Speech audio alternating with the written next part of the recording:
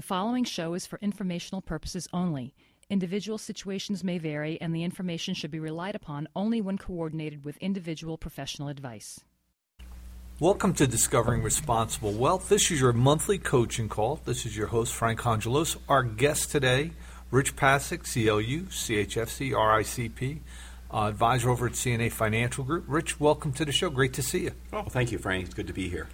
So, Rich, you've had many years of experience with advising people about retirement. I know that's your area of expertise.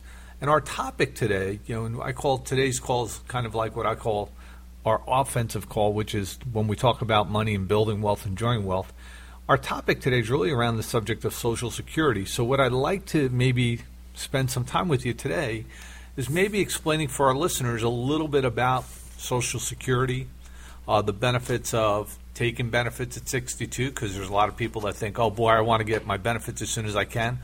Or are they better off actually waiting, which is, it appears that financially, if you have a long life expectancy, waiting may be a better move. So maybe we just start out by talking about, perhaps even qualifying for those benefits up front, which is, how many quarters do you need to be in order to be qualified for Social Security, and then how does that work? And then let's talk a little bit about, when do you take benefits, and then maybe we'll talk a little bit about if you have a spouse. So, Rich, again, welcome, and maybe you can share some of your thoughts. Good. A lot of questions I get about Social Security, Frank, like all the time. And the first thing is, what qualifies a person to receive benefits? And they have to be paying into the system 40 quarters, so about 10 years. It's not only that, because they look at a 35-year earnings history to determine how much Social Security benefit you can get. So they look at that at age 62. So they look back at 35 years, and they project out a little bit, and then they calculate out a benefit. Just for example, a person that made the maximum earnings, retiring right now, today, at age 66, would receive the maximum benefit of $2,642. That's the maximum Social Security benefit. If that person had that benefit and was 62 today, they would receive about $1,795. That's a big difference. Somewhere about 25% loss or so, depending. It's between 25 and 30% loss depending on their age. So to take it early, many people want to take it early, but the problem is, if they live long, they're giving up huge benefits. And as people look at it, with modern medicine and everything else, one of the things that I see nowadays is they have that commercial, how old is the oldest person that that's living? And they go up on the board and they're putting up things. Yeah. And you know what? There's a lot of people living 80, 90, 100. That's becoming more and more prevalent, and people are living longer. So this whole Social Security topic of when you should select your benefit really should be considered very closely. Mm-hmm. The fastest growing age band is to 100 plus, believe it or not. More and more people are turning 100 that never were 100 before, so it's a growing problem. The point with Social Security is many people do ask me, should I take it early, because they want it as soon as possible. And Frank, let's say you were 62 and you had no income, no other assets, and needed income and couldn't work. And you say, Rich, should I take Social Security? Well, of course, take it now. That's the answer. But if you have other piles of money, maybe IRAs, maybe non-qualified money, maybe the ability to work, and a spouse, that throws in some more calculations into the formula that may cause you to rethink this and maybe determine, maybe I shouldn't take it so early. Because every year you wait, your benefits grow by about almost a guaranteed 8%. So that $2,642 will grow to $3,850 at age 70. That's a big difference. Sure. So if you really looked at that, so the first number I thought you said was what, 17 or 1800 at age 62? Yeah.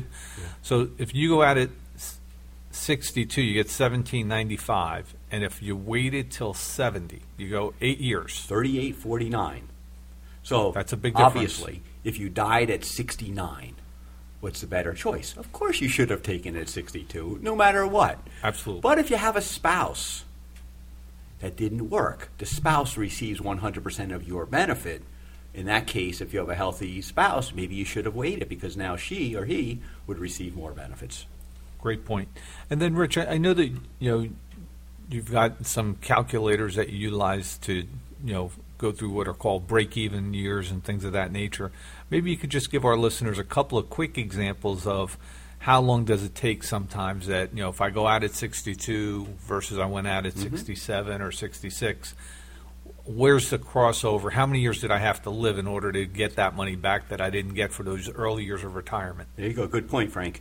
I have to assume a certain COLA, cost of living increase. I use a 2.5%, which is a fair assumption for the future.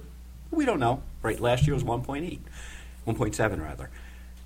If a person chose Social Security benefits early and chose it at age 62 and looked at their benefits, their potential benefits, should they live until 90, they'll receive around $901,000 total. Got it. If they wait until age 70, the total benefits will be about $1,255,000.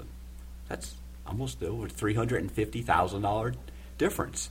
So the break-even point comes in somewhere around 79, 78 years old. Very good. How about, maybe you can just mention to our listeners that people that retire, or not that they retire, but they start collecting benefits prior to normal retirement age and they continue working. That's problematic from a tax standpoint of what happens with your Social Security benefits if you earn too much money. It's problematic in two ways, Frank. The first way, if you choose to receive benefits before what's called your full retirement age, your benefits are reduced by two levels. $1 for every $2 earned above, I believe it's like $15,000, and then the year you turn full retirement age, which is 66, your benefits are reduced a little bit differently. Either way, your benefits are reduced if you earn income. The taxable version of how Social Security is taxed doesn't matter if you're earning money or not. The same rules apply throughout. So there's two ways you could have your benefits reduced. One by taxes, which applies to everybody, and one if you take benefits before full retirement age. After full retirement age, a person can earn an unlimited income, and their Social Security benefits will not be reduced. They'll be taxed, but not be reduced. So, Rich, the other question, because now we understand a little bit as far as for that individual, it sounds like depending upon your health, perhaps you wait if you're in really good health. If you're not in very good health, you might take it a little bit earlier, or if you actually need the money, and it also depends upon what your income is if you're working at that point.